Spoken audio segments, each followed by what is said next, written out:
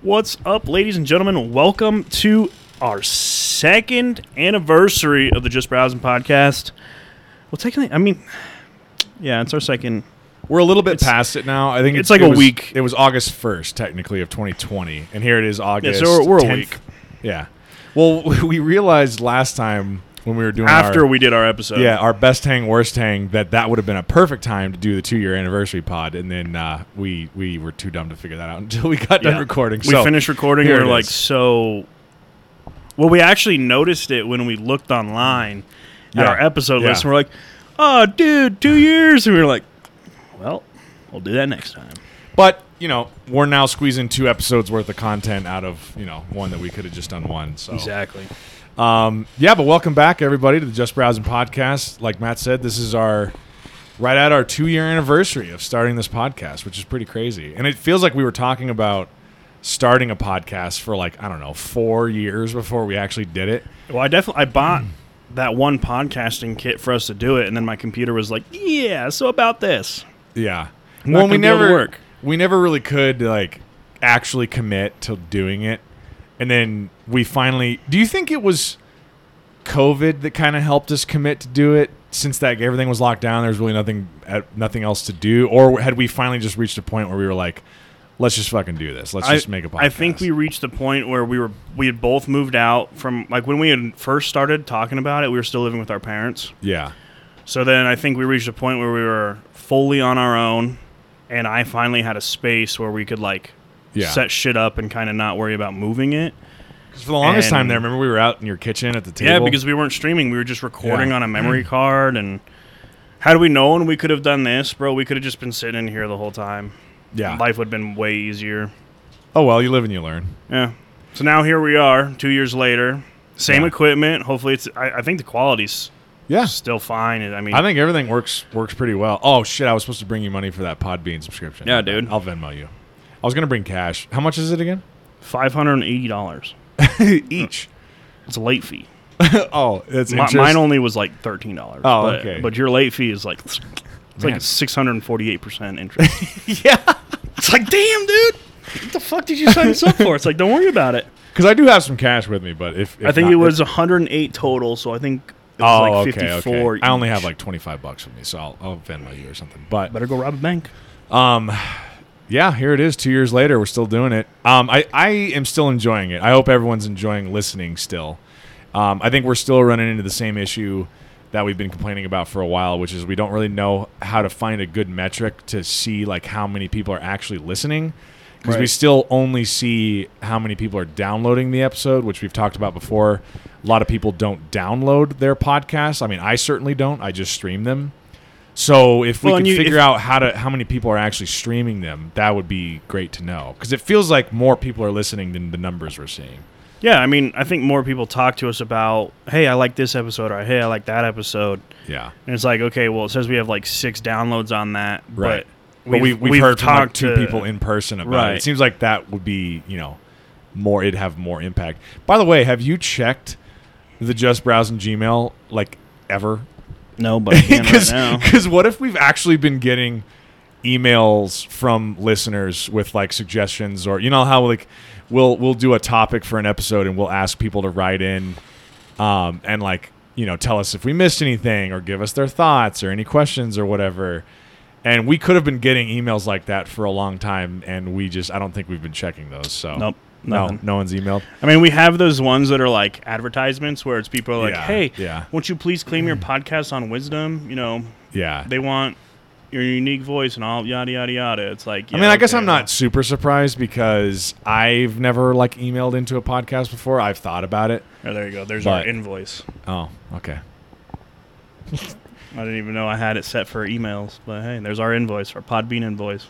1 billion. But yeah, I hope everyone's still enjoying listening. I think we're still having fun doing.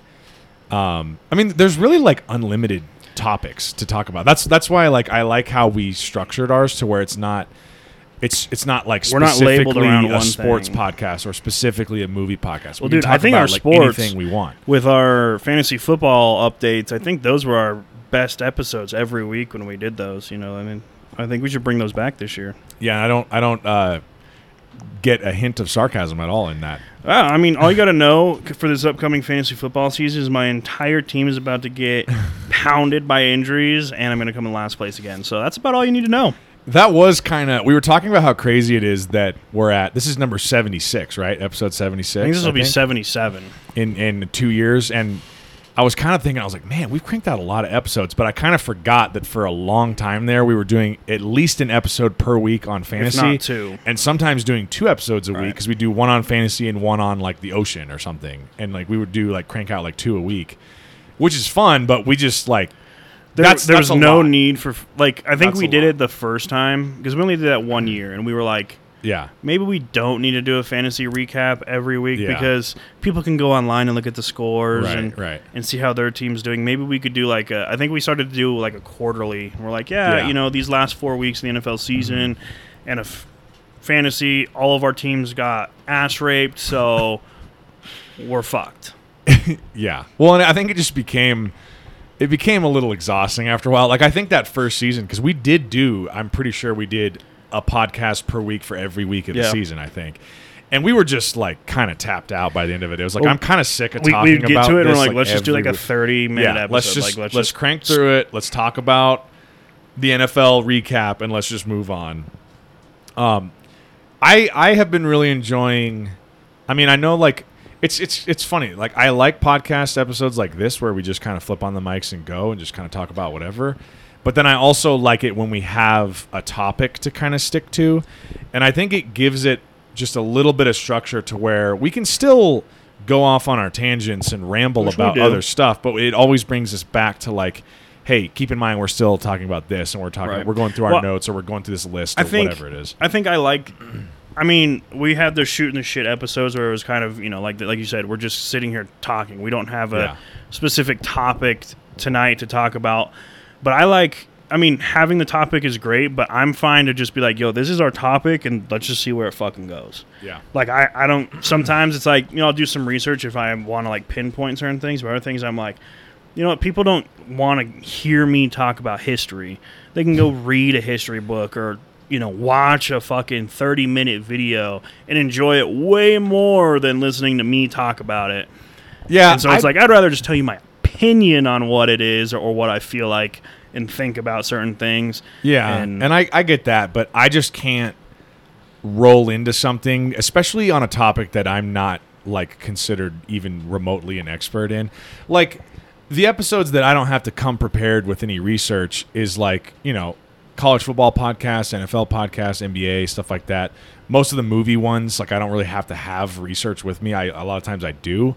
But, like, if we're going to talk about artificial intelligence or time travel or fucking the Egyptian pyramids or something, yeah, I want to come with some research because I don't want to just flip the mics on and be like, yeah, man, pyramids are crazy. And you're like, yeah, they're so crazy. How'd they make those? I'm like, I don't know. But see, that's the thing, though, that's all we say. Nobody knows how, like, the pyramids were created, right? Like, architects are sitting there going, how the fuck did we don't know how we built it. Speaking of this, I saw a Joe Rogan, like, short on YouTube.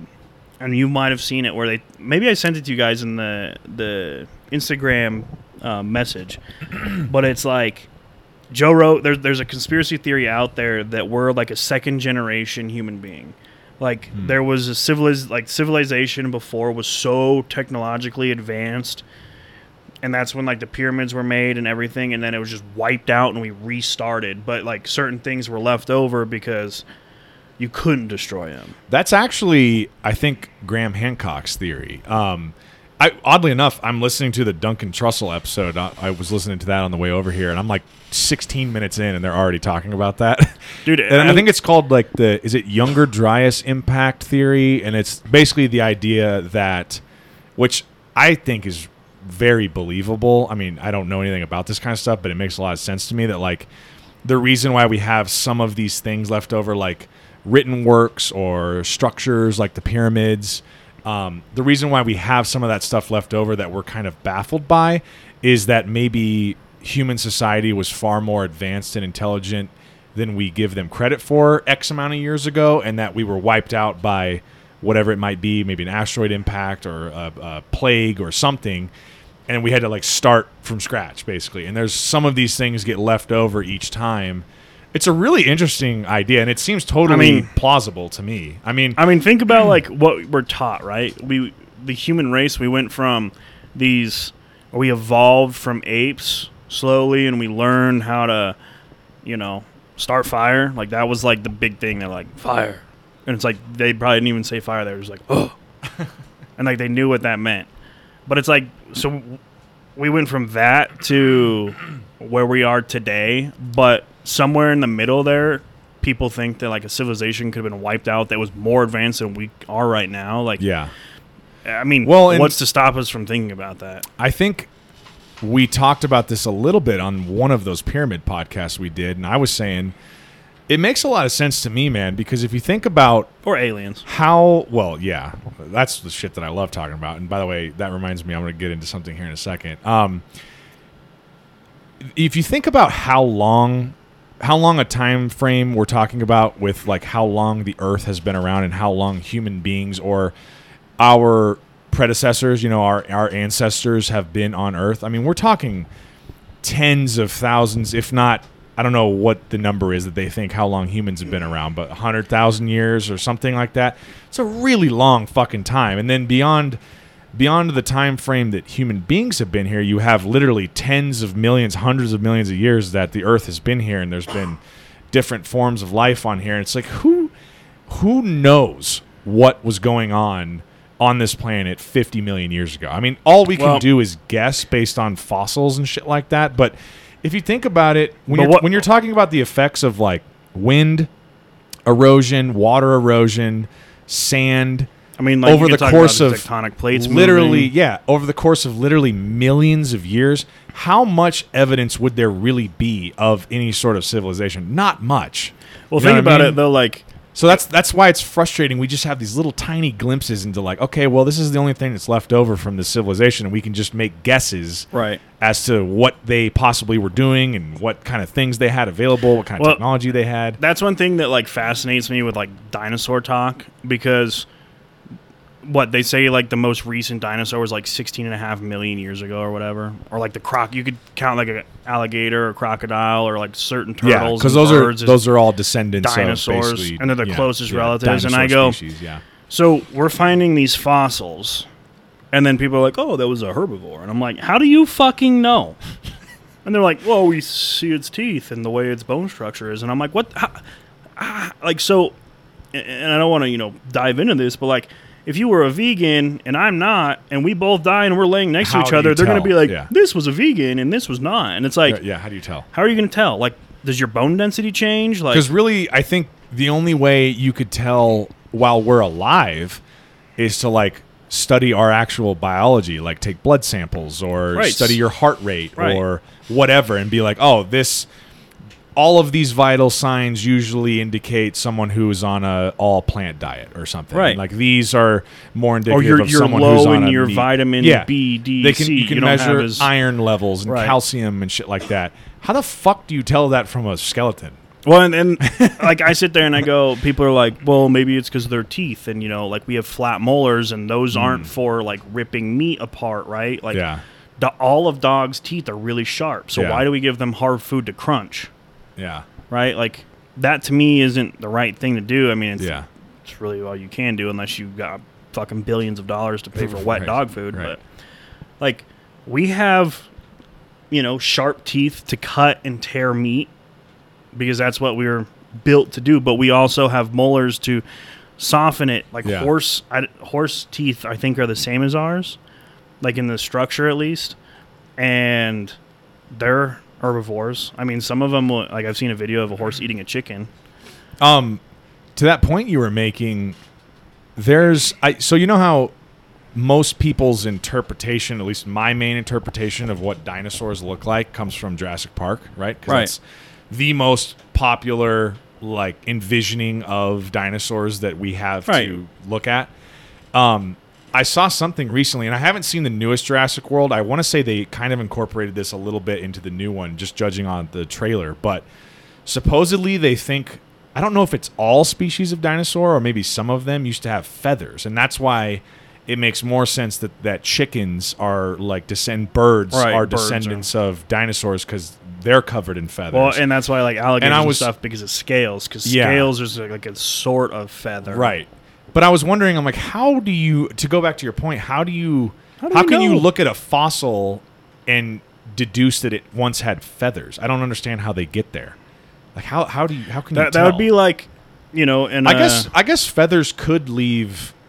Well, no, I guess wings there's bones in the wings, but like, how could you tell something was covered in feathers? Because feathers don't leave fossils, do they? I mean, you might find a fossil here and there of a feather, right? I like guess technically anything perfectly could be preserved, fossilized, but like, I just wonder, like, how, this is just goes to my ignorance of how they, and what's it, like carbon dating is how they figure out how old a lot of this stuff is. Does anyone really know, other than scientists and archaeologists, I have how that no works? clue how carbon dating works. Like, how do they? I don't understand how that works at all. I would love to dive into how. Like, well, the carbon back then had the density of this. I'm like, oh, how did you know that the carbon back then had exactly? Like, how are you arriving at this? Like, there's a lot of. It's funny how. Have you ever thought about if you're learning a type of math or something, or some sort of... No, I don't learn math anymore. Well, when you used to, when you were in count school. money, and that's it. There's a lot of things that when you're being taught a subject, especially a scientific subject or a mathematical subject, there's a lot of constants that they tell you. They're like, okay, you can learn how to figure out this equation because we know this is always this, or whatever. Like A squared plus B squared will always equal C squared. Yeah. And do you ever you always take that information, you go, oh, okay, so I know this is a constant. That's always this. Now, when I see that pop up here, I can kind of figure out this equation because I know what this is already. Or I know that these things behave this way when combined because that's just a common thing that we know happens every time. It's because we tested it. Yeah. We tested the theory. A lot of those is like, how did the first guy figure that out? Well, dude, you know what I mean? I had the same conversation, but kind of like a different... It makes sense now that it's being retaught every time because we know through proven testing that it always works that way. But like, who was the first guy to be like, nope, it always works this way. So from now on, when we teach this, go on this assumption every time. Someone that society either thought very highly of or looked really down upon because they were like that guy. Like, you rolled into who you thought was the smartest guy's hut or whatever when they thought of this and was like, well, guess what? Your equation needed the sigma. And the guy's like, well, fuck you. And then, But I talked to my parents about this, and it's the same idea. But, like, who was walking through the forest and was like, oh, look at that yellow hanging fruit. I'm going to go ahead and grab one and eat it. I'm always fascinated by that. Who was like, oh, I'm going to go grab that red berry and eat it, and then they end up dying, and his friend was like, well, let's try this red berry because it's not the same as that one. Right. Oh, this is really good. Nothing happens to him. So they're like, don't eat that red berry. Right. Eat that red berry. And then they come across a third red berry, and they're like, I don't know. Who's going to try this red berry? I don't know. I haven't seen this red berry before. See, and then there's... that's why I'm always curious about that, too, because if it's up to me and I see one guy eat a red berry and die, I'm like, well, I'm never eating a red berry ever. But then they could eat the blackberry or the blueberry and they die again, and you're like, well, fuck. And then you see blueberries or you see blackberries, and I love blackberries, and I'd be like, oh, those are so good. But you see the guy die that ate the blackberry off of a different plant, and you're like, well, fuck, I can't. What do I do? And then some dude's like, I got it.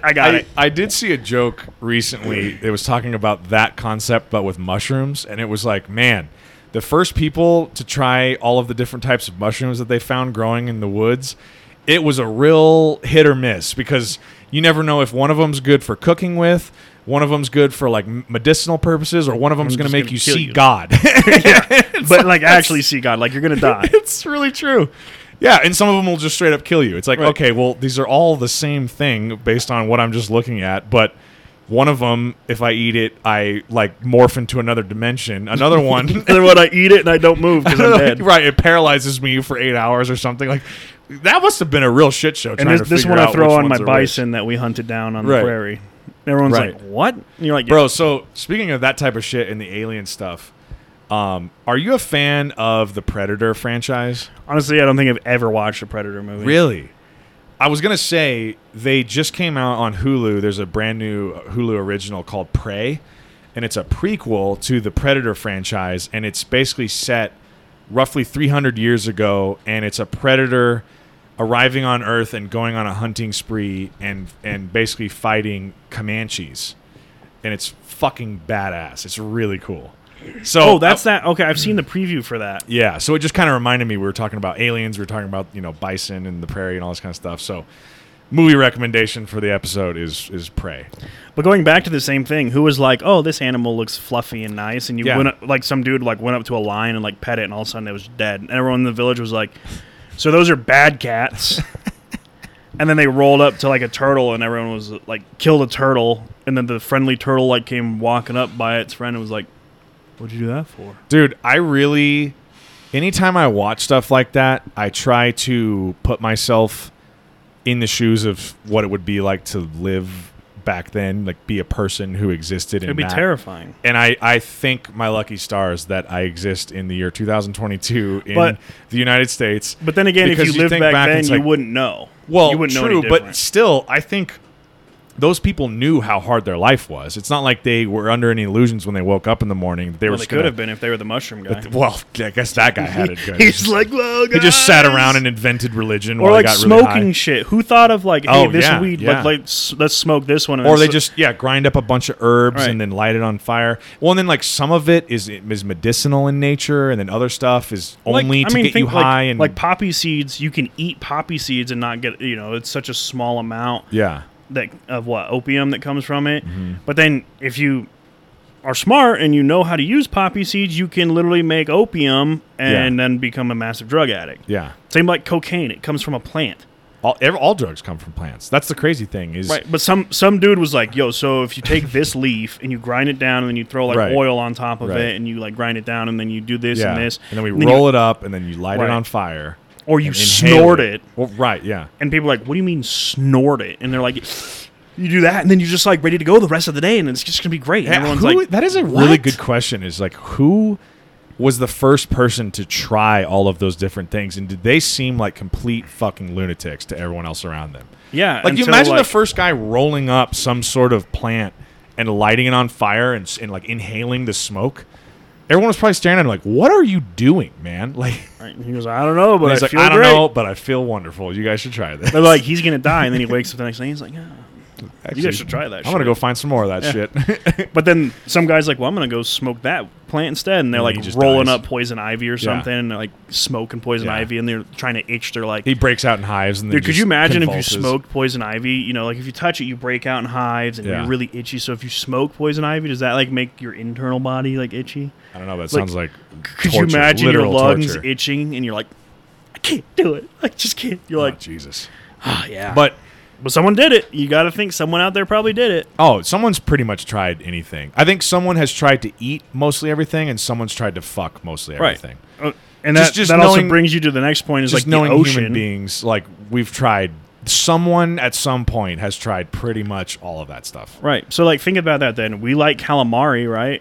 But like, oh yeah, who rolled into the ocean and was just like, "Yeah, I got an octopus today. We're gonna eat this shit." I can tell you for sure it wouldn't have been me if I existed back then. Bro, if I saw that in the ocean, I'd be like, I'm not a seafood guy, and none of that stuff really ever sounds appealing to me. So I definitely wouldn't be the first dude to just spear a fucking octopus. Imagine being I'm gonna eat this. Imagine being the first dude to see a shark. You're like, "Oh, look at this fish!" And all of a sudden, God, and you're like, "Oh, terrifying." Yeah, we never saw Terry again after that day. Bro, I saw this fucking video the other day.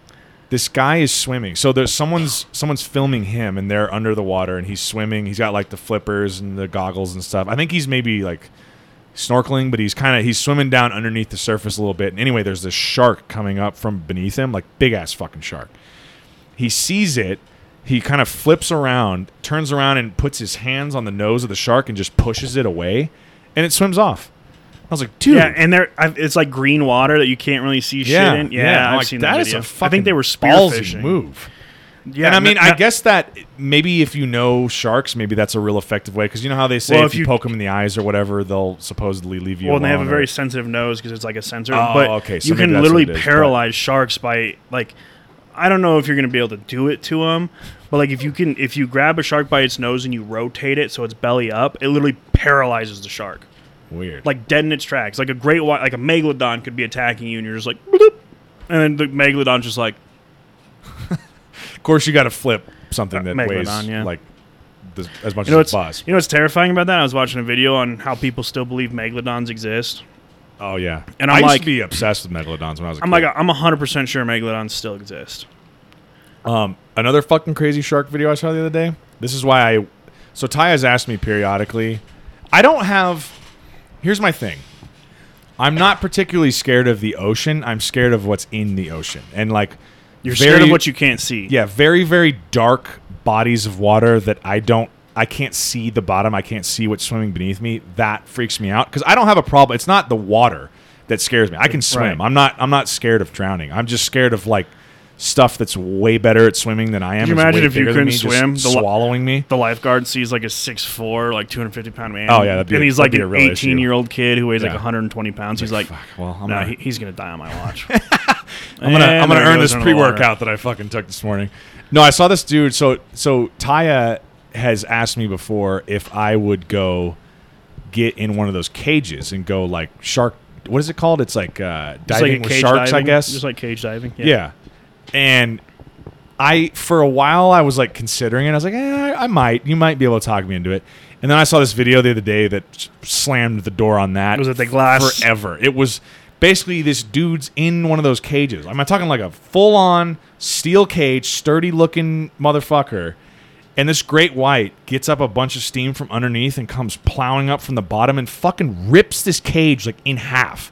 His mouth comes through the cage splits, and if this dude was like 2 feet to his left, would have gotten straight up swallowed by a great white. I got to see this video because I feel like I don't believe that. Dude, I mean, I've seen the one where the shark jumped out of the water and was in the cage with them. Oh my god! It like got in, and then you see like blood because the shark's like hurting itself because it's freaking out. It's trying to figure out. Well, it's like now I'm stuck. So then, if you're the person on the boat, you're like, "Oh, there's blood! Like it's eating them!" But you're like, "What are you gonna do? What are you gonna do?"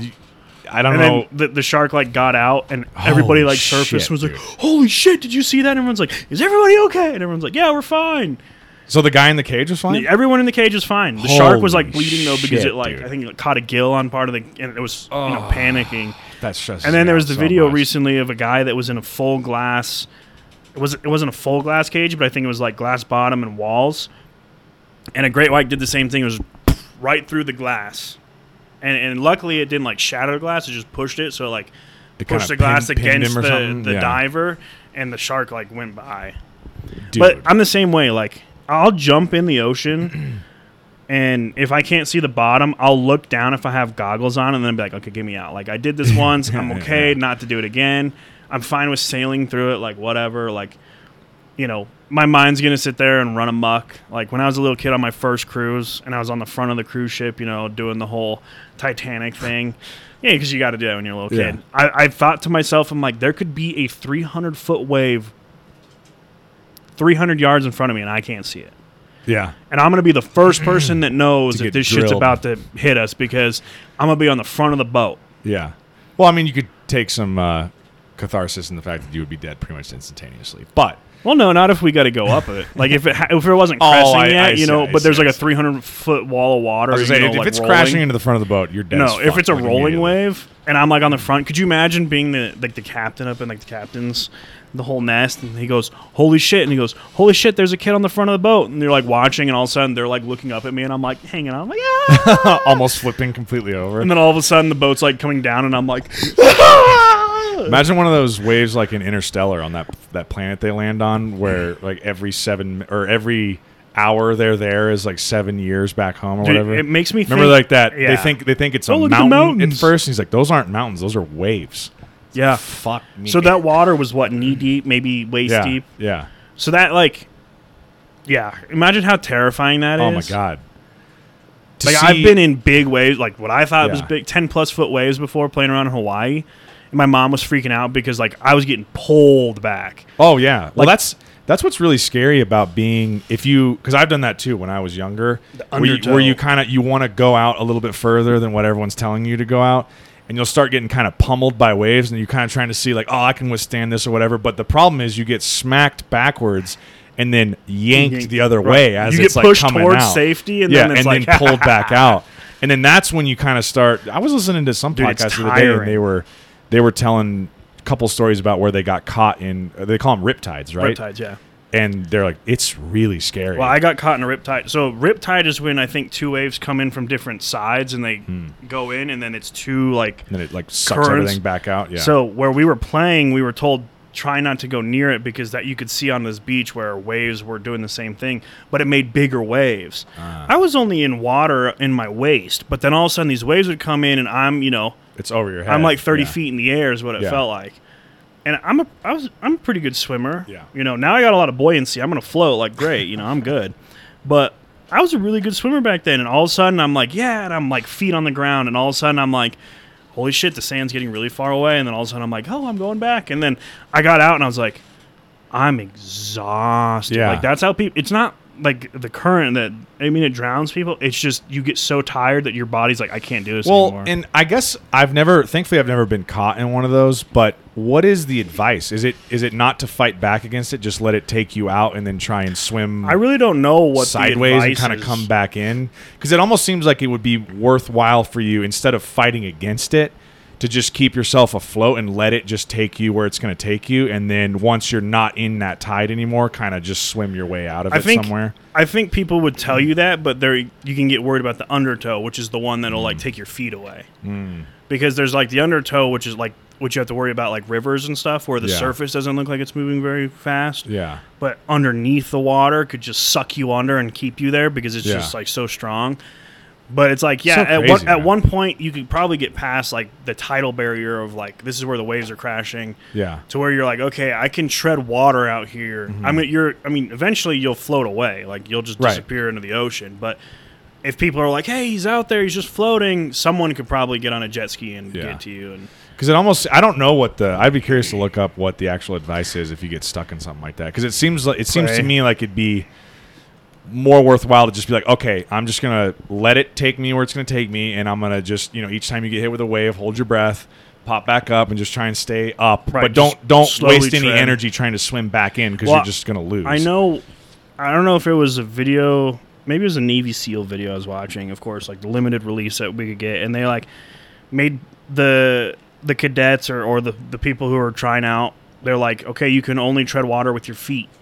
Oh, yeah. So you had to sit there but that's such a good strategy. If you learn how to tread water with your feet for 30 minutes, and then you go to your arms for 30 minutes without your legs, you can kind of conserve that energy and not tire yourself out. Whereas like some people, like if you're panicking thinking you're going to drown, you're kicking, you're flapping your arms, and you're like, you're just wasting so much energy. You're wasting so much energy, and you could really like, I've calmly stayed afloat before where I just like, it's like one swift movement every 30 seconds to a minute, and you can just stay afloat. Right. And it's like, you just chill out. It's kind of funny.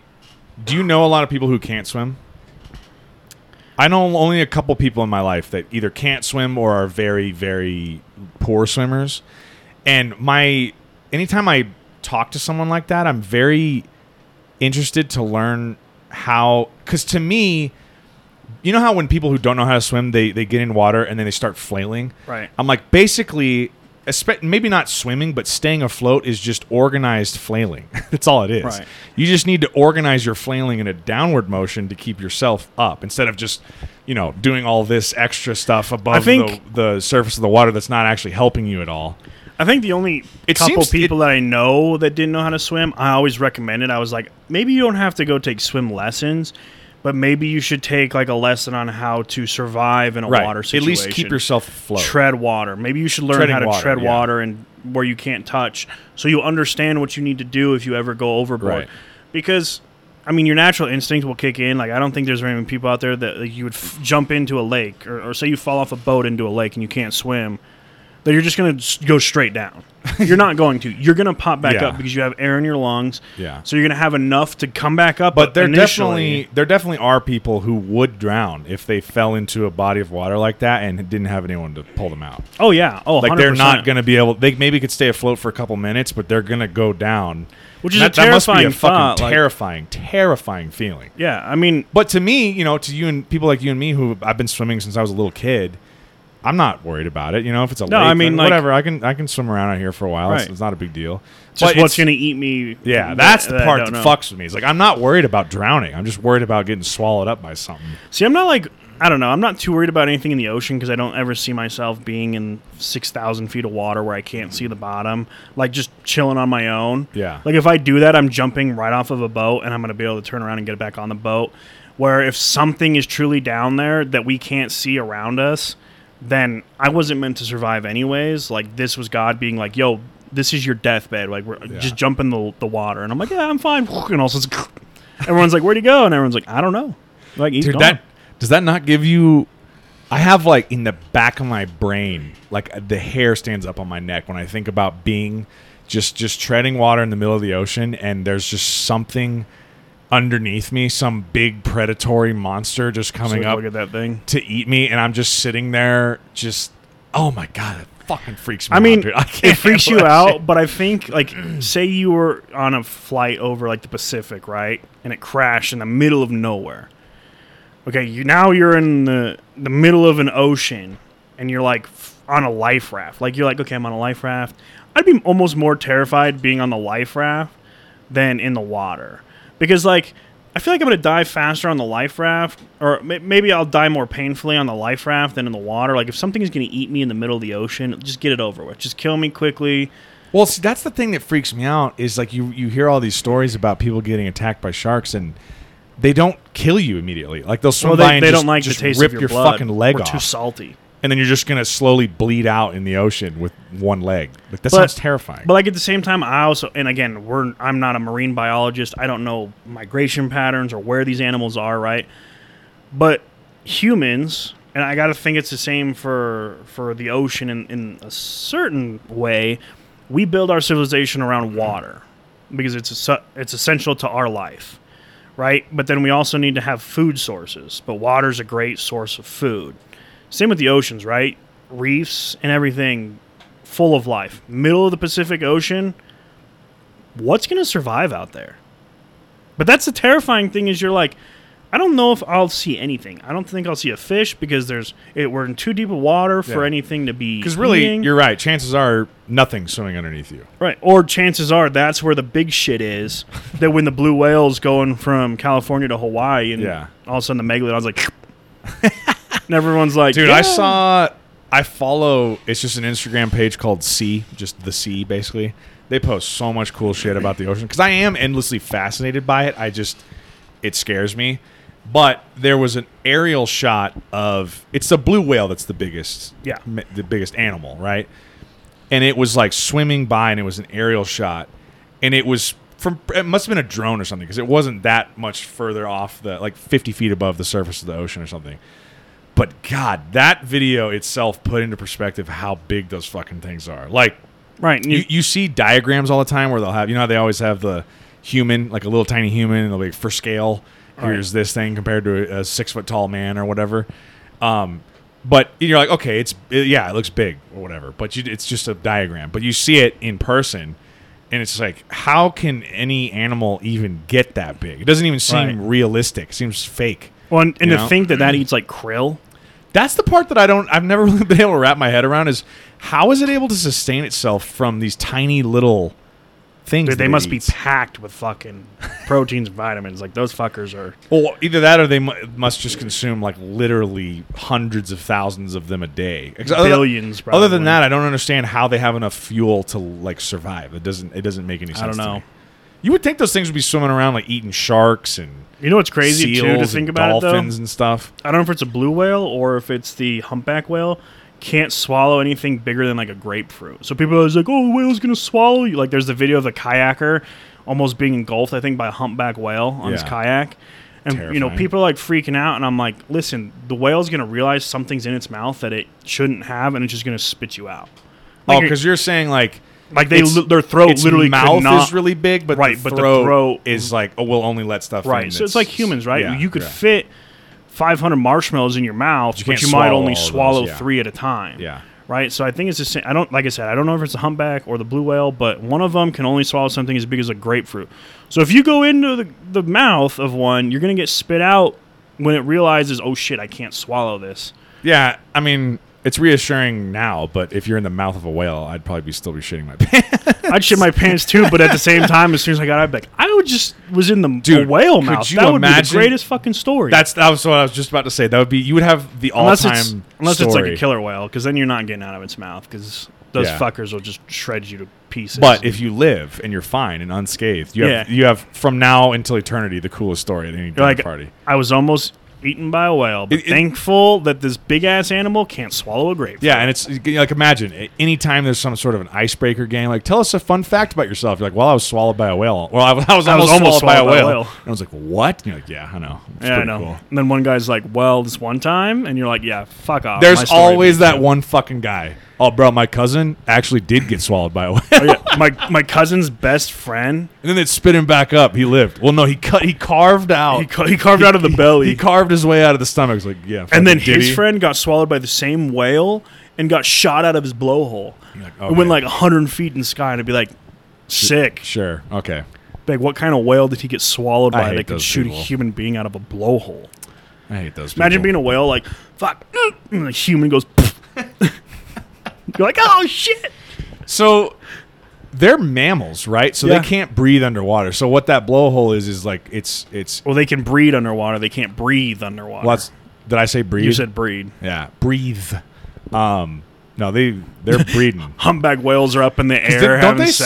Don't they? Well, never mind. I was just about to say something that I thought was a fact, but I think it's definitely a joke. Well, let's hear it. Never mind. No, let's hear it. Well, because don't they? I think it's half a fact and half a joke. I heard someone was saying like the reason why the ocean tastes salty is because of all the whale sperm. Oh no, that's a joke. That's what I was just about to say. But there is an actual fact that there's like a preposterous amount of whale sperm in the ocean. Like when they ejaculate, it's a tremendous amount of ejaculate. I mean, so think about the largest animal. That's half a fact and half a joke. I think they're taking. Think of how much water's in the ocean. There's not that many whales. Yeah, but it's a lot of jizz though. It's a big fucking whale. Yeah, dude, imagine giving birth to like a school bus. Yeah, Jesus. Fuck. Yeah, and then having to feed that thing. Yeah, how much? The mom's like, oh, I gotta eat so much. Something the size of a school bus eat. A lot. Damn. Yeah. I was just about to say something right before we got, or like kind of towards the end of this little ocean tangent we've been on. But see, this is why, like, you know, we talked about, can't think of that episode. We talked about like maybe like our concepts and ideas, like aliens, kind of how like people think aliens created the world. Like, when you think of a whale, right, or, like, even human beings, what created something so complex? Like, literally nothing on this earth is simple. If you truly... Oh, it's all incredibly complex. If you truly sat down, right, and you looked at everything, you'd be like, every single thing on this earth is complex. Well, and just how nature, not even, like, don't even consider animals or humans at all. Just plants and like rivers and oceans and the rain, like the weather and all that kind of stuff. Like how all of the water gets eventually recycled, goes through this whole cycle where it evaporates and gathers in the clouds. I mean, that's one back down. Fucking fascinating thing, right? Crazy, man. Is all the water on the earth will never leave Earth. Like, it's not like our water goes in the atmosphere and then floats into space and goes to the moon. It just gets displaced to another location. Yeah. It goes through a cycle. Right. And that's hard to argue with certain people. They're like, oh, we're having a massive drought. I'm like, we are, but like they're flooding. Yeah, well, I mean, like 70% of the planet just got moved over there. Yeah. I was like, you know, eventually it's going to move back. That's one of the really... I have always struggled. When I was a kid, I used to ask my mom all the time. I'd be like, Mom, why can't we... If our planet is 70% water, why is anyone... Like, why does anyone ever go thirsty? Why are there ever droughts anywhere? Why don't we just take some of the water? Clean water, that's the issue. Yeah, and she used to always explain to me, like, well, you know, you can't drink the water straight from the ocean. We have to, you know, clean it so that you drink clean, fresh water. And I was like, well, okay, well, we have a way to do that, right? Like, we have machines that can do that. She's like, yeah. I'm like, so why don't we just do that for all the water? And she's like, well, it's really expensive. I'm like, yeah, but money's not real. So that's where I get a little caught up, where I'm like, okay, so you're telling me that's the hindrance here of we're literally going to let just tens of thousands of people not have enough water when we could just spend a little more of this made-up fucking currency we have to build a machine that can actually get fresh water? Like, literally money is not real. It's just numbers we put in ledgers and on computers to keep track of things and judge you for how put value on things. It's useful, but it's not real. So if you're like, oh, well, the machine to clean the water is just too expensive, like, just throw some more zeros on the fucking computer and build it. Right. It doesn't matter. Like, would you rather die of thirst or be in debt to some imaginary thing? Well, it's the government. To me, they're not in debt to anybody. To me, it's just that has like never clicked to me. I'm like, just build it. Who cares how much it costs? The money doesn't exist anyway. It's not real. Well, if you want to make it real, you can just print more. Exactly. And no one will ever know that more was printed. That's what we're doing anyway. So unless someone was like, by the way, the U.S. is printing $25 trillion, and everyone's like, what for? And they're like, because they're $25 trillion in debt, so they're just going to print $25 trillion and hand it to somebody. Yeah. And boom, their debt's paid. That whole thing, man, and I'm in finance, and it doesn't make sense to me. Who are we in debt to? You know what I mean? If you know, they'll kill you. There was this concept. I had a class in college, and I think it was like U.S. government, and somehow we were talking about the U.S. Oh yeah, we were talking about the U.S. debt crisis, which 6 years ago was still insane, but not as insane as 8 trillion or whatever. Yeah, not as insane as it is now. Isn't it like over 30 trillion now or something? You can pull up the national debt clock. That thing's interesting to look at and depressing. Dude, there's so many numbers on that thing. So many numbers, and it's just always going up. Always, always, always, every second. But he was saying something that stuck with me to this day. He was saying, listen, there's a concept of, let's say you owe the bank money. If you owe the bank money, the bank owns you. Almost 31 trillion. God, 31 trillion. Look at that thing. It's really fascinating to look at. Yeah, because you have no clue what 99% of these numbers mean. But he was saying, so if you owe money to the bank owns you. But if you owe so much money to the bank that the bank fails, if you don't repay your debt, you own the bank. And I was like, oh, shit, okay.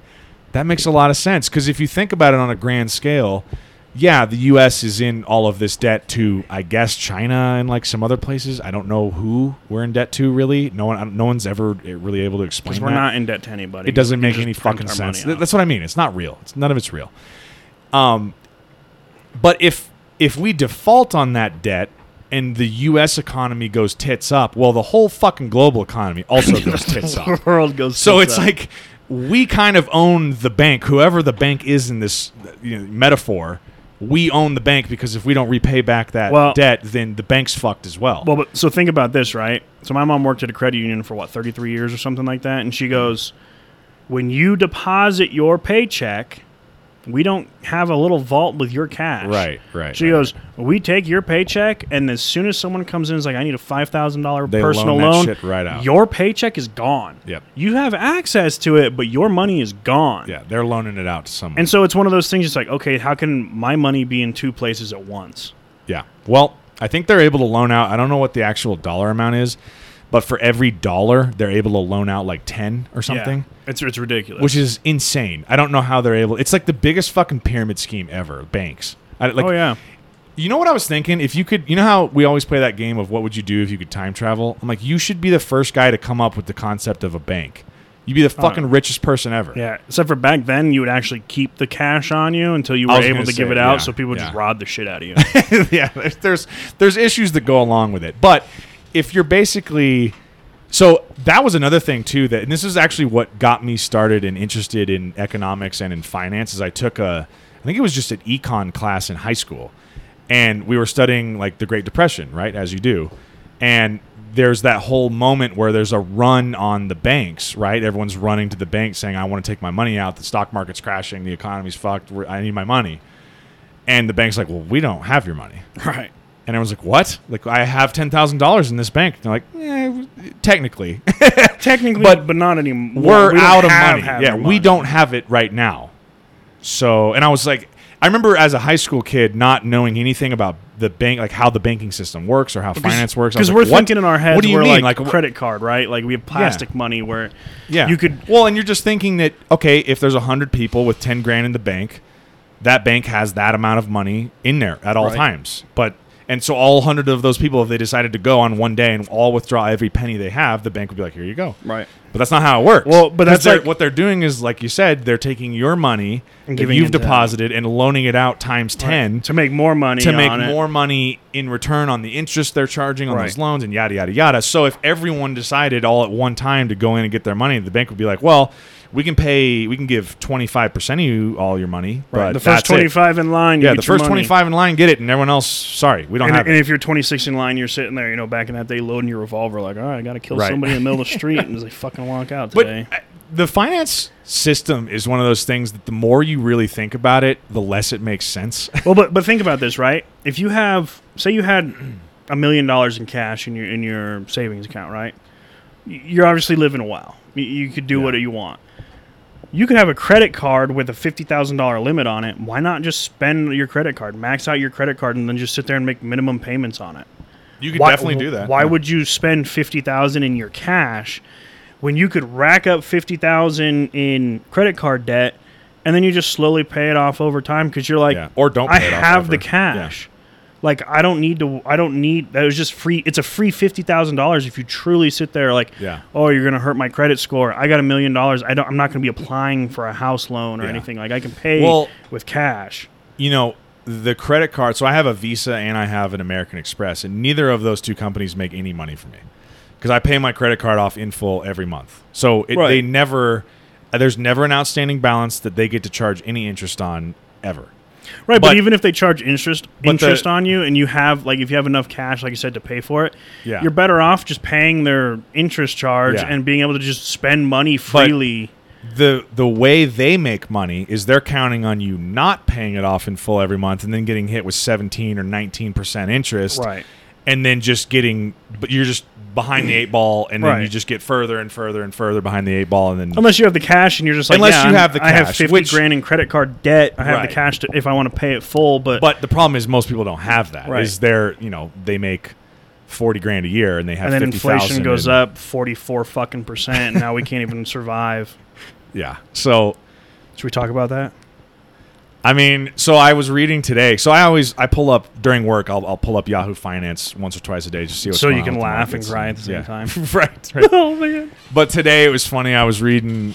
I pulled up one article, but it didn't actually have what I wanted in it because they released today was a consumer price index release for I think it was July's inflation, month over month inflation, and then the year over year for July.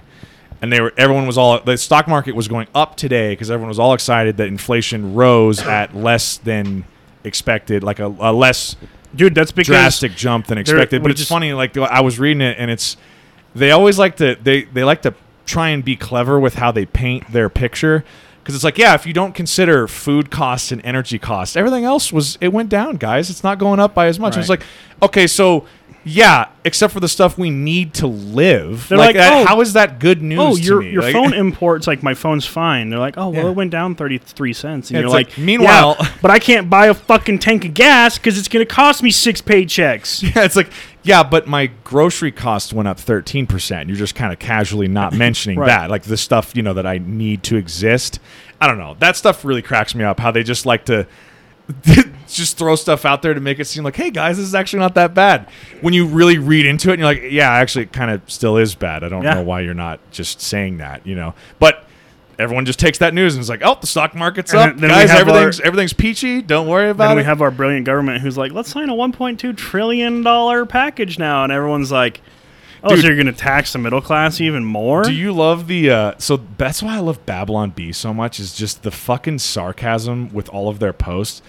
Did you read the fucking caption of the one I just sent? Where it was like, not if you just sent it. Okay, well, first of all, this is a Lord of the Rings joke too. You'll appreciate this. It says Saruman breeds army of 87,000 more tax collectors. Dude, what the fuck is that? Dude, have you seen? I don't know if you sent it too, or if I saw it from somebody else. But in the IRS job application is you will be armed and ready to serve search warrants and all this shit. So more or less the government is ready to expand with 87,000 troops to come knock on your door and be like, sir, you were $33 shy on your taxes this year. And I'm going to be like, well, you can get off my fucking property. Dude, what kind of a soulless piece of shit works for the IRS? That's what I want to know. I mean, I can't say it because I don't want to get political, but okay. But this one, followers of this current president.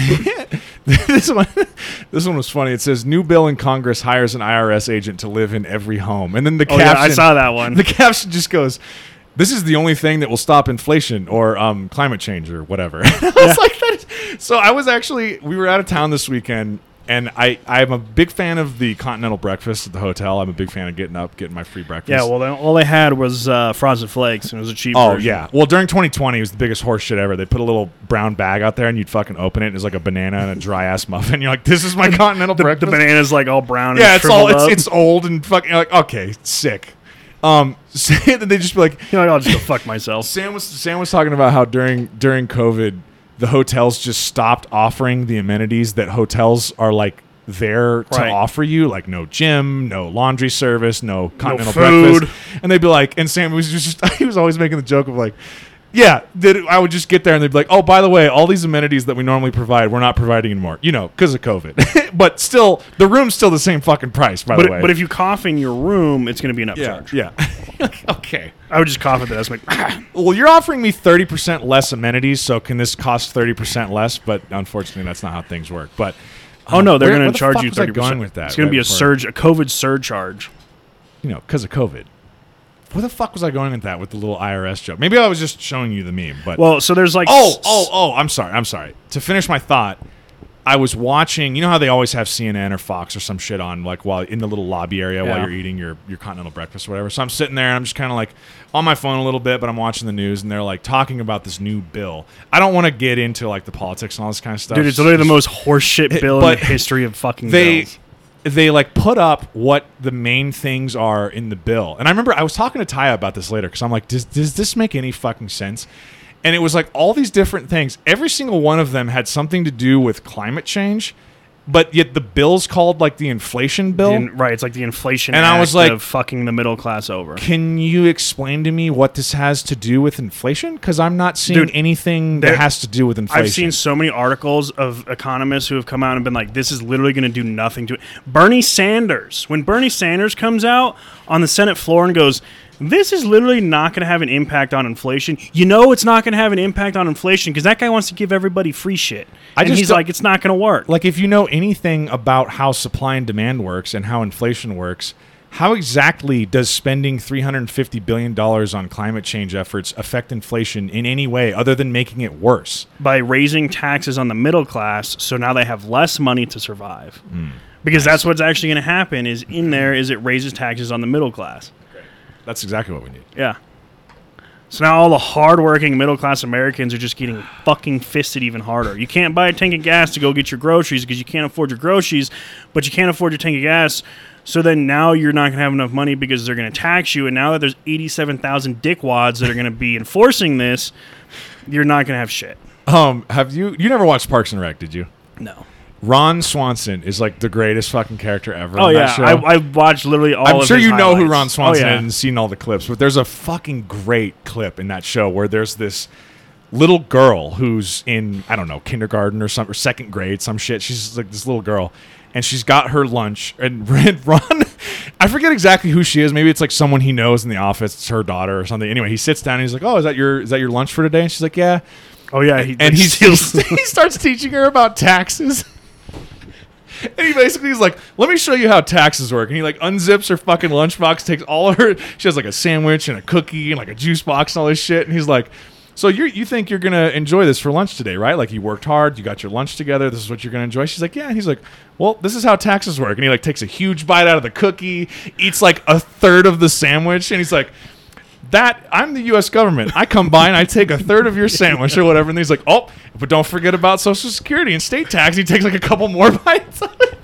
It's so fucking funny. It's not wrong. It's that type of shit is like, it's like the age old, if you don't laugh, you're going to cry type thing. Because it's just like, what else can you do at this point? You know what I mean? Like, how and Sam, I remember, don't get Sam started. If you ever want to have an entertaining podcast, just get Sam over here and just say, hey, Sam, what are your thoughts on taxes? And then just turn your mic off and just sit back. Because he will go. Dude, when we were 3 fucking hours. When we were in Vegas, he goes, Matt, don't say it. And I'm like, I got to say it. And I said something. He goes, all right.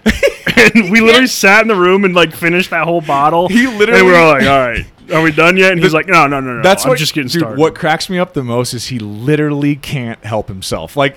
So anytime I'm around him and Kayla, it's gotten to the point where Kayla she can see that I'm about to start talking about it, and she'll be like, Zach, don't say the T word. It's literally, it's a buzzword that you can't use around Sam, because we'll be having a nice dinner or a nice brunch or whatever it is, and then Sam will be like, don't get me started. Be like, yeah, well, what do you think about this? Be like, dude, and he'll lean in, and it's like, here we go. It's 2 hours. He's sweaty by the end of it. He's all riled up. So 6 holes are in the wall. Oh, man. I mean, there's nothing good about this government to be happy with. Yeah. I'm just going to quit paying taxes. We should all, as Americans, quit paying our taxes. I've honestly thought about that before. Just what would happen if just all of us collectively was like, we're not doing this anymore. I mean, we just fit in with all the politicians. Right. we just start following what they were doing. Oh, speaking of this type of stuff, I don't want to talk about it on the podcast because I'm going to get... I like to steer clear of the politic aspect. I think we need to do a political podcast I'm going to get way too fired up about it. But I have to tell you, when we flip the mics off, I have to tell you about this rant that I got on when we were driving we landed in Eugene and drove to Newport for my buddy's wedding earlier in June, and I got ranting about this one particular politician. And yeah, anyway, I'll tell you about that when we get You know what's fun to do is when you're with people that you care about, but you have differing political views, and neither of you were willing to necessarily budge. I'll be understanding of certain people's views, and I'll sit there and be like, I see where you're coming from. It just I don't agree with it. Yeah. But I can understand it, and they're like, well, you're wrong. And I'm like, okay, if you're going to go that route, let's fucking go that route, and I'm not going to let you off easy. And then it's I'll admit I'm okay with being a dick. I'll make you cry. I don't care. I really don't care. If I made you cry, I sat there and go, I win. Even if I lose the argument, statistics-wise, I know I win. Well, and that's where... with most of those conversations, that's where I just land. Is I'm like, look, I don't agree with you, but that's okay. That's the whole that's the whole point. See, that's the thing that our country's gotten away from, is it being okay to be friends with the left. If you're a leftist, being friends with someone on the right, it's okay to not agree on every single fucking thing. But it's no, if you're a Democrat, you can't be friends with Republicans. Yeah, I just don't understand why it got so fucking dramatic. Why can't we just be okay disagreeing? I'm totally fine disagreeing with people. I will end discussions a lot, be like, you know what, agree to disagree. I don't. No, we can't. You're not going to get me to change to your side. I'm not going to get you to change to my side, and it's fine. We can still talk about other stuff. We have other things in common. See, I say it's totally fine, okay. And then I'm like, but I'm going to make you cry if you keep bugging me, because I'm just going to hound you to death. I think it's just it's disingenuous to disagree with someone on a political belief and then start attacking them and saying that they're dumb for thinking what they think. It's they think something different than you, but that doesn't, from their perspective, you're a fucking idiot too. You know what I mean? So we can't just all go around calling each other fucking idiots. But it's the people that you disagree with, the snowflakes out there, and y'all know who I'm talking about. Those are the people that I could go up and I could be like, well, I don't agree with what you're saying, and then they can, I can be as polite about it and be like, I don't agree with it, but it's your opinion, and you're entitled to that. Just because I don't agree doesn't mean you're wrong and I'm right. And then they're like, oh my God. And I'm like, but you don't agree with me, do you? And you don't see me throwing a hissy fit. And they're like, well, you're wrong. You're just a piece of shit. And I'm like, I mean, if we want to go this route, I'll go this route. Which is how it's okay to go this route. Always goes, which is why I just don't engage. I'm not doing this. I'm not doing this to you. Some people I do it with. I just can't. I can't do it. I don't know what it is. I don't have enough time. I don't have enough energy. I don't care. Well, you guys have gotten at least smart enough with me where I'll say something and I can get that reaction where it's that quick head turn. And it's all right. they're almost gonna bite. Like I might get them into this argument. Yeah, you try and trick me. You'll be like, throw the bait out there. You throw the lure. Dude, Brandon used to go for it all the time. Like he would. He can't as soon as the bait, either. he could see the bait flying in the air. He's like, Shh, and I'm like, yes, let's go. That's how some people are. I just have gotten to a point where I'm like, I fucking refuse to do this with you. You know, like I would just rather.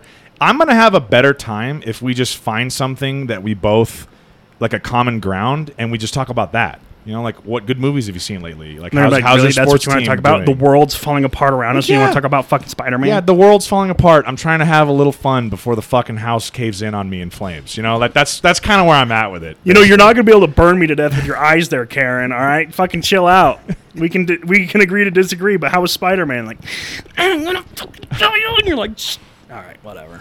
I'm gonna go talk about Spider-Man with him. I've also tried to adapt that with when talking about movies or books, because there was a director one time, or I was listening to a podcast where someone was saying they were at a party with a director, like a really, really famous, really incredible director. To me. And they were saying, they were talking about some new movie that came out, not directed by this director, but by someone else. And they were, this person who was telling the story was like, oh, God, that fucking movie sucked. It was just a piece of shit.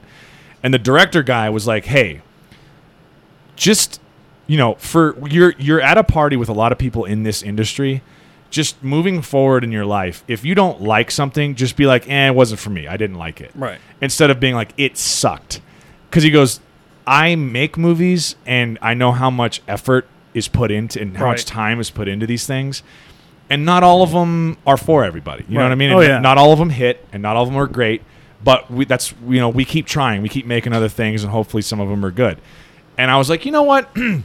That's actually a really good way to look at things. So I've been trying to, although there's some movies where I'm just like, God, that fucking sucked. But, you know, maybe there's people, the thing is there's people out there who maybe loved that movie. So it's like objectively, it's all subjective, right? But if you're in a to scene, me, it sucked. But to other people, it was good. So I can't just sit here and be like totally devalue it and say it's worthless. But you're not at a party with other directors and actors or actresses, right? You're in a position where you can critique it without having like an outside pushback. But you go, this is my opinion. It sucked ass. You know, this isn't the director's best work, and people are going to be like, yeah, I agree with you. But at the end of the day, like like you said, you hit and you miss on certain ones, right? It's like professional sports. Like this goalie sucked today in hockey, or this quarterback threw 4 interceptions. And you're like, see, but I think that's what's interesting about sports, and why I think it's more fun and it's more worthwhile to argue about sports is because you can actually prove one way or another with stats, right, whether someone is good or is not good.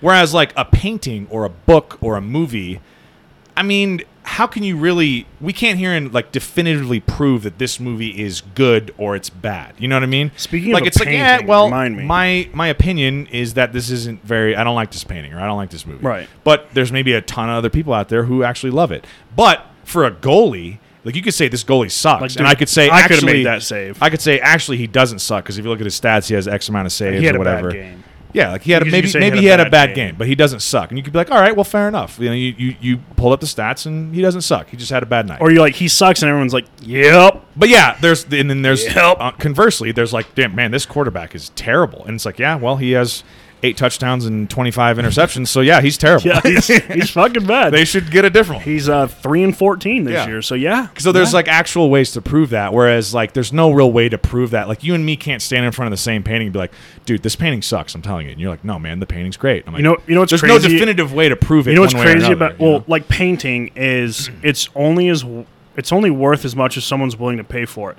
Yeah, which means you could literally draw a circle on a piece of paper, and it's just a piece of shit, like loose leaf piece of paper with the regular pencil circle drawn on it. And some dude's like, $1.5 million, and some dude's like, oh, if he's gonna pay that much, I'm gonna go $2 million. Right. And all of a sudden, you're like, guys, you realize that cost me about 12 millicents to make, right? And all of a sudden you're sitting there like, well, I'm a millionaire. That's one like form of art that I know literally nothing about. Like I see a lot of it's name. Some paintings I'm like, wow, that's amazing. That's really, really cool. And I like, could you never want it for $5, and you're like, yeah. There's some stuff where you buy it for $10. You're like, I got this for $10. But I feel like that's one of those weird worlds where, to what you were saying, So I just got done reading a book not that long ago. It's called The Goldfinch, and it's a novel, but it's based on the story's told around an actual painting of a goldfinch as a bird, and it's from like the 1500s. It's from some, I don't know who the painter was. I could look it up, but it's an actual painting, and there's a lot in the book about, several of the characters are painting experts, so they'll be at these art exhibits and they'll be talking about the history of the paintings and why these are so good versus the other ones, and they're describing them in like vivid detail and all this kind of stuff. And I'm like, I can kind of get on board a little bit, but I think there's this weird thing that happened with painting, like in that art world, where it went from, you have these paintings that you see that are hundreds of years old that are like masterpieces. They're amazing. You're like, that looks so vivid and like so what real. Michelangelo did on the ceiling of the Vatican. Yeah, shit like that. When you see it, you're like, holy shit. I could never in a million years approach that level of artistic creativity. And then you see what Picasso did, and you're like, no, all I had to do is like take acid one day and I could make that. But what's weird is over time, it's that world has almost gotten like so sucked in on itself and like stroking itself off that like now you have stuff where, kind of like you're saying, where they can have like, it'll just be an art exhibit and there's like a light shining down on like a pencil. It's like snapped in half or something, and everyone's like, oh, well, it means the artist was trying to say this or whatever. And you're like, it's called the snap. Like a normal person walks up and is like, guys, we're just looking at a broken number 2 pencil, right? Like there's nothing. They're like, it's not just broken number 2 pencil. I'm like, and they like hold it and they're like, can you see the difference? And people are like, oh.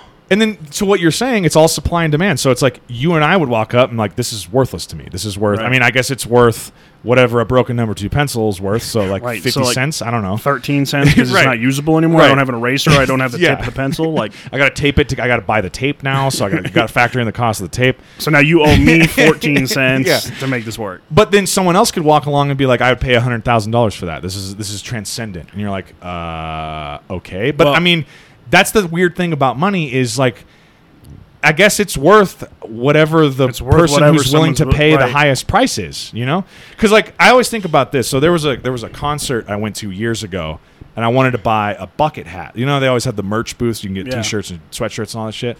I wanted to buy a bucket hat, and I walk up. I'm like, hey man, how much are the bucket hats? And he's like $100, and I was like, no, they're not. I'm not paying that. And I just walked away. He's like, but they are. And he's like, well, they're $100, and I'm like, not to me, they're fucking not. No, I'll pay $20. Yeah, so that's like. But that's the weird thing about supply and demand is like there's plenty of people there at that concert that will fork over the $100 for that bucket hat. Whereas like if there was a bunch of people who were just like me who are like I'm not going to pay more than $25 for that, then the price of that bucket hat's only $25 then, right? Because you can't get $100. Well, think about this though. And going back to like the art thing, I was watching this video of a piece of art. It was like on a wall and they were auctioning it off. And as soon as it was sold, this guy, I think it was a remote. The guy was watching it, and he was the artist who made the painting and the frame. Okay. Well, he installed a shredder at the bottom of the painting, so if it ever sold, he could just hit a button and run this artwork through a shredder. So it like literally ran like halfway to 3/4 of this piece of artwork and shredded it. So it's like all cut up, vertically, because that's what he built. And he goes, my art's not supposed to fetch a lot of money. He goes, it's never was meant to be sold. Oh, I see. He goes, so it was more or less a trap that if anyone ever sold my artwork, I would shred it. Well, all he did was make his art more valuable because people are like, oh, bravo, bravo. Yeah, and he's like, making some sort of a statement. Yeah, like he's like, I should have just lit it on fire. Yeah, because that's the thing about artists is I feel like a lot of them are always trying to make some sort of a statement about society, like through their paintings. Or some of them are just trying to make something and be like, wow, that was like, I had so much fun painting that. And someone's like, I'll give you $500 million for it. And he goes, I think I'm going to give it to my nephew for free.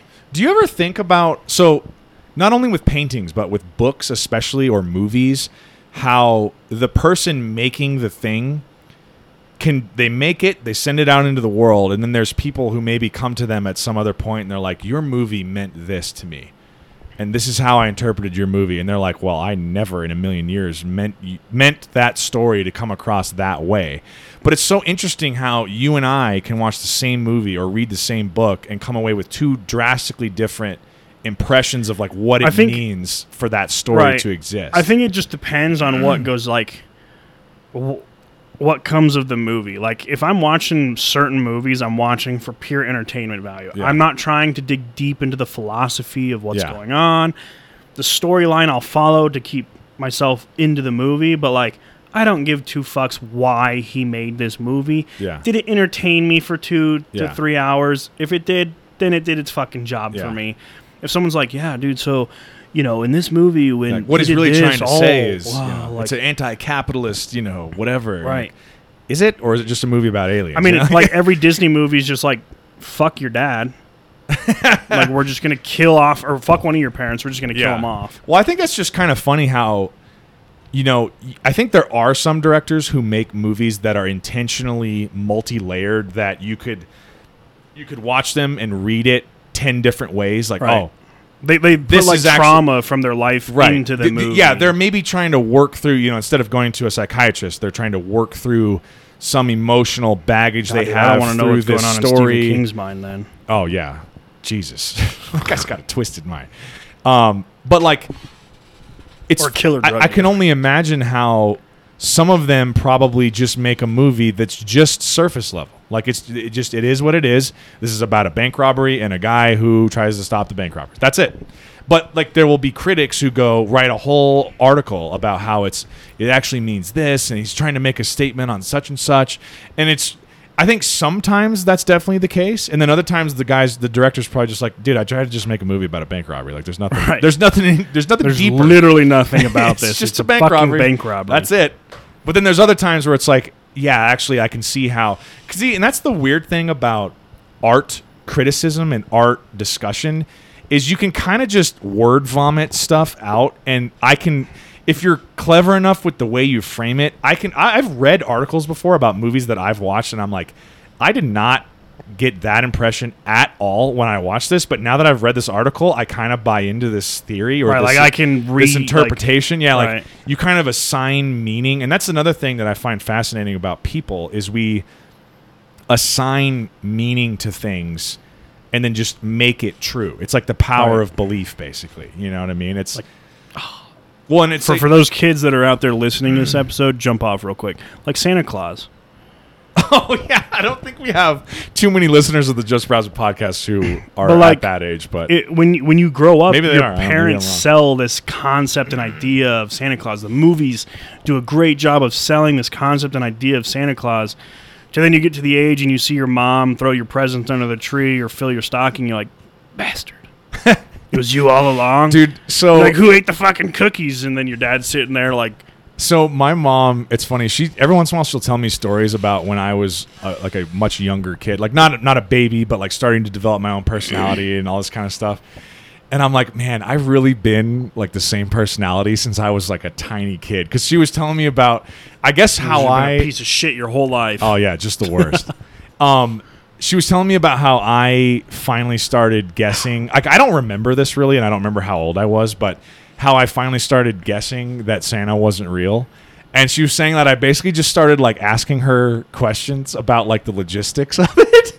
And I'm like, that's me now. Like I have this like logical brain of like, huh. You're like, well, I didn't hear him land on the roof. Yeah, and I'm like, so we don't have a chimney though. So how does he get in the chimney? And then she's got to have some sort of retort to that and some sort of explanation like, oh, what's magic, honey, or whatever. And I'm like, okay. All right. Well, so what about this? And then I started asking other questions, and eventually, I think she was just kind of like, "Zach, honey, are you asking me if Santa's real?" And I'm like, "Yeah, I want to know." She's like, "He's not real." I'm like, "She's like, but don't tell your little brother." I'm like, "Okay." I fucking knew it. Sam. Well, so I caught my aunt one year because she wanted to go to bed early, and I've always wanted to try and catch Santa. When I was a little kid, I would army crawl down the hallway. And it'd piss my parents off because they'd be trying to go to bed, but like not go to bed. They wanted me to fall asleep so they could go put my presents out. Right. But I'd be like army crawling down the hallway. Did they ever give you the whole spiel about how like you can't be up when Santa comes, or he'll know if you're awake and all this kind of stuff? Yeah, they're like Santa won't come while you're awake. But you just said fuck that, dude. You're like, so this is how like I was like destined to catch Santa. Like I was as a little kid. You made it your fucking mission. So I would literally sit up in my bed. Like Mission Impossible, rappel from the ceiling. Like, yeah, pretty much. I caught you. I legit would sit up in my bed. I'd put my blanket around me, and I'd be like, I'm going to stay awake. I thought if I could stay sitting up, I was like, I'm going to stay awake. I had a little twin bed tucked in the corner of my room, and I would just sit up on my bed. And I used to sleep with my door open because I was a little kid. You know, I'm terrified of having the door closed. You don't know what's going on. And when my aunt and uncle would stay with us, my uncle would like walk by the room and just see me like wide-eyed because I'm trying not to be like tired, just sitting up like staring straight at a wall because I didn't have TVs. We didn't have like I had a Game Boy, but I didn't have the light yet because I wasn't out. And he'd be like, "Oh, he's freaking me out," like because I was destined to catch Santa Claus. And then all of a sudden, the next time he'd like walk by, I'd be like, "Pass the fuck just like out." drooling everywhere. Yeah. But I would like army crawl down the hall and at my house, like my bedroom was like all three of our bedrooms were down at one end. My bedroom, my brother's bedroom, and then our guest bedroom. And then my parents was at the other end by the top of our stairs, and like our banisters and stuff that you could look over our living room and our front door. And I'd like army crawl down, and my parents would be like, "Get to bed, Santa's not coming." And so then I would like get up and run back to my bedroom, but they had to literally lay there awake, acting like they were trying to sleep, waiting so that they could go put my presents out. But I wouldn't let them because I'm like, I'm gonna fucking catch Santa Claus. And one day I would wake up at like 3:30 sometimes, so my parents like didn't know when to put the presents out. So like as soon as I fell asleep, the presents were out, and then they were back in bed. But like, and then we went to my aunt and uncle's house one year, and I was coming up the stairs to talk with my parents because they were all still awake, and my aunt's like putting her kids' presents out, and like she looked at me as I was walking up there, the basement stairs as she was putting them out, and my mom goes, "Oh shit," and I was like, "It's okay, Mom. I kind of figured this far along that Santa wasn't real." And she goes, "What do you mean?" And I was like, "He hasn't ever gotten me anything I've asked for, so I figured he wasn't real anyways." And my mom goes, "Well, what do you mean by that?" And I was like, she could have always played it off like, "Well, this present's from us, but these other ones are from Santa. Santa already came." Wow. But I saw her like stuffing the stockings, and my mom always told me that Santa stuffed the stockings. By the way, do your parents still do like? Well, they'll say like this one's from Santa or whatever. I don't think so. My parents, I don't get gifts anymore. I don't think we did that. I don't think we do it anymore. But we did it for years after me and Sam obviously knew that Santa wasn't real. But it'd be like, you know, this is like from Santa to Zach, and we're like, "Oh, Santa, huh?" And my mom's like, "Yeah, I don't know what it is." Hey, he keeps coming back. I tell him not to, and he does. Your dad doesn't like him very much, but he's still here. No, my parents would never. We would get like 2 presents from Santa and then our stockings. Yeah. Well, I love how I made this observation to my mom years later, but I was like, you know, when we were really young, we used to have a shit ton of gifts because all of our gifts were like these little toys that cost $5. So you'd get like 500 of them. It seemed like it always seemed like this just massive and never-ending pile of presents. And then like the older you get, you want less and less gifts, but they're way more expensive. Oh yeah. They're like, "What do you want this year?" And you're like, "I want an iMac Pro," and your parents are like, "That's like $48,000," and you're like, "All right, you could just buy me a fucking Mercedes," and your dad's like, "That's a little bit cheaper. We'll go with the Mercedes." Or you're like, you know, it eventually goes from, you know, you just want Legos and shit like that to you want a Game Boy. Legos are fucking expensive. Are they? Just super expensive. Did you ever have those Bionicles? Did you ever play with a few Bionicles? Those were cool as fuck. I love those things. I like the Lincoln Logs. I miss being a kid and just fucking playing with toys. So fun. Did you ever try and like not be a care in the world? Did you ever try and have like those big ass Lego tubs that just come with random Legos so you could build whatever the fuck you wanted? I remember playing with Legos, but I wasn't like the biggest Lego guy. I don't remember. My brother and I had so many Legos, and we had these 2 big old tubs that just came with a bunch of Lego pieces. And we were like, "Let's be men." So we threw them on the floor and did the whole, like, let's walk across them. Oh, God. Dude, nothing. As a kid, walking on, like, stepping on a Lego or hitting your ankle bone with, like, oh my God. the Razor scooter. Oh, my God. Nothing will ever trump that. Although the Razor scooter to the shin, I'd be like, this is it. I'm going to die, I think. Or did you ever have a pogo stick? Yeah.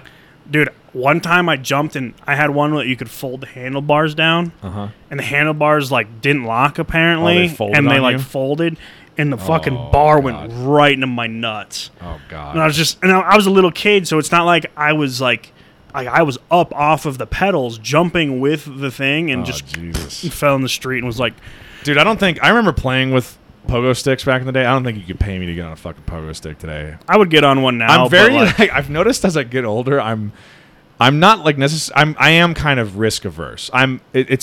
So we went just a couple years ago. I do less things than I did when I was a kid. Well, kids are like fearless. They just don't give a shit. And also I feel like they bounce back from like falling so quick.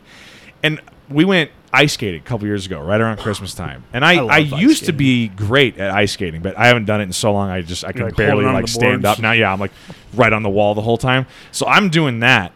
And there's this little kid just zipping around the fucking the ice rink.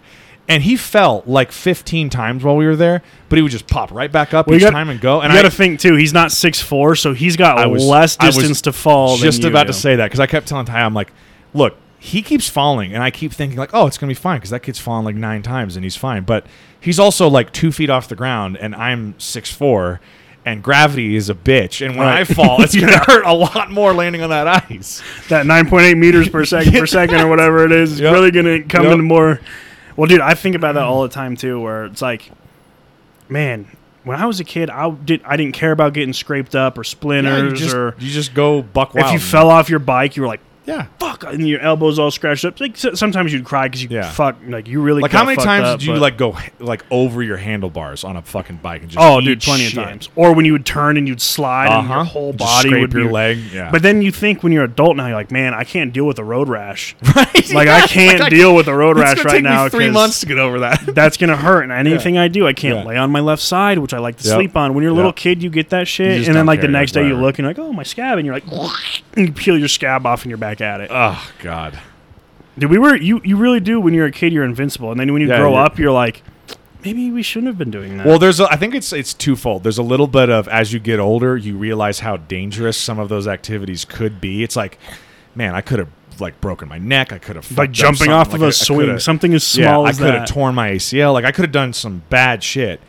And also, you recover from things a lot slower once you're older too. Oh so just like, dude, if I twist my ankle, it might not ever heal at this point. Dude, I hurt my hamstring like 6 months ago, and it's still fucked up. It's just gonna be hurt forever now. But when you're a kid, you're like, oh, like for 2 hours, your ankle hurts, and then you're fine. You get up and you're running again. Yeah, dude. Yeah, I think about that all the time too. I'm like, we could have legit like. One of us could like been paralyzed doing this. Like the Coyote Creek fucking playgrounds. We used to climb on top of everything. Yep. Not go through the little tunnel, but we'd climb on top of it, and you're like 20 feet off the ground. Yep. And we'd fall, and then you'd like fall in those rocks, and you like get up and like fuck that hurt, and all of a sudden you're like I'm good. Yeah. And it's like if I landed on my neck or something, like jumping off a swing, if I get caught, like bad news. Dislocate your arms, like all this shit. Nah, we're just like fuck it. Yeah. YOLO. And then you get old and you're like swinging and you're like, fuck, I'm really high up here. Like, I hope this thing fucking holds. Dude, that's why, like, I think those people that do those really extreme sports type people where they'll do bungee jumping or skydiving. Dude, if I bungee jumped, my knees would literally just rip out of its sockets. Like, I'd go and all of a sudden they'd be like, dude, you know what terrifies me the most? Because, like, I think you could probably talk me into skydiving. You could probably talk me into bungee jumping. I wouldn't be stoked about it, but you could talk me into it. But those guys that do those, what are those like squirrel suit things? Yeah. Where they're like, it's like paragliding or paragliding, yeah. Oh my or base God. jumping. Or base jumping. That shit terrifies me. Have you seen? This is a really tragic incident, but it was at the Royal Gorge Bridge. What I was just about to. That's where I was leading. Where they were trying to go over the bridge, and one of them made it, and the other one slammed into the bridge, dying. It was like, and I've seen videos of a guy where he's jumping and like base jumping, and he clips the edge of a mountain. But he hit the mountain so hard, luckily enough, that it triggered his parachute. Oh. So he like bounced off of the mountain like a little ledge, and it pulled his parachute, and I think he was unconscious when he finally like came to a rest down below. Like I've seen ones where guys hit trees and shit, and I'm like, oh my God, dude. Well, because what stresses me out is they're going. Yeah, that's what I mean. Is those people clearly. That adrenaline rush is worth it. They don't have that thing that we're talking about, that risk-averse nature of like, oh, man, I could break my bones or I could paralyze myself, I could die. They're just like, yeah, to them, it's like that hit of adrenaline is worth everything. Right, they're like, if I die, I die. They're going like, how fast are those guys going? Like 100 miles an hour or more, or 200 miles an hour or something? And they're just like, the thing that freaks me out is like they'll always have these GoPro vantage point, like POV, and you're watching them. And they're always like, it would be enough for me to just do that in nothing but open air and then eventually pull a chute and be like, wow, that was exhilarating. But these guys are like weaving in and out of shit and going in between these bridges. And I'm like, dude, sometimes, oh my God. Just when you like, when you're like, middle of the day, do this, because I've done this late at night. But there's like videos on YouTube where it's like the most like gut wrenching moments where like people are like on a high rise doing like the jumping from like high rise to high rise. I saw some clips of. But like I read the description before I watched, and they're like no one died or was like seriously injured in any of these stunts. And so I'm like, okay, I can watch it then because I'm like I know no one's gonna die. But like the first one, all of a sudden you're guts just like boom, and you're like, oh, dude, you gotta watch one just to see your reaction. Because like I sat here like sweating, and I was like, no one dies. Yeah. And then all of a sudden like everyone's okay, but why are you doing this? That reminds me, I just started following a subreddit called Sweaty Palms, and it's all videos like that. So there was one of those guys, and he's up on this gigantic fucking skyscraper, like who knows how high up, and he's just walking, no parachute, no ropes, no nothing, just walking out there in his tennis shoes, and he's on a little narrow like beam, and he's doing backflips and shit.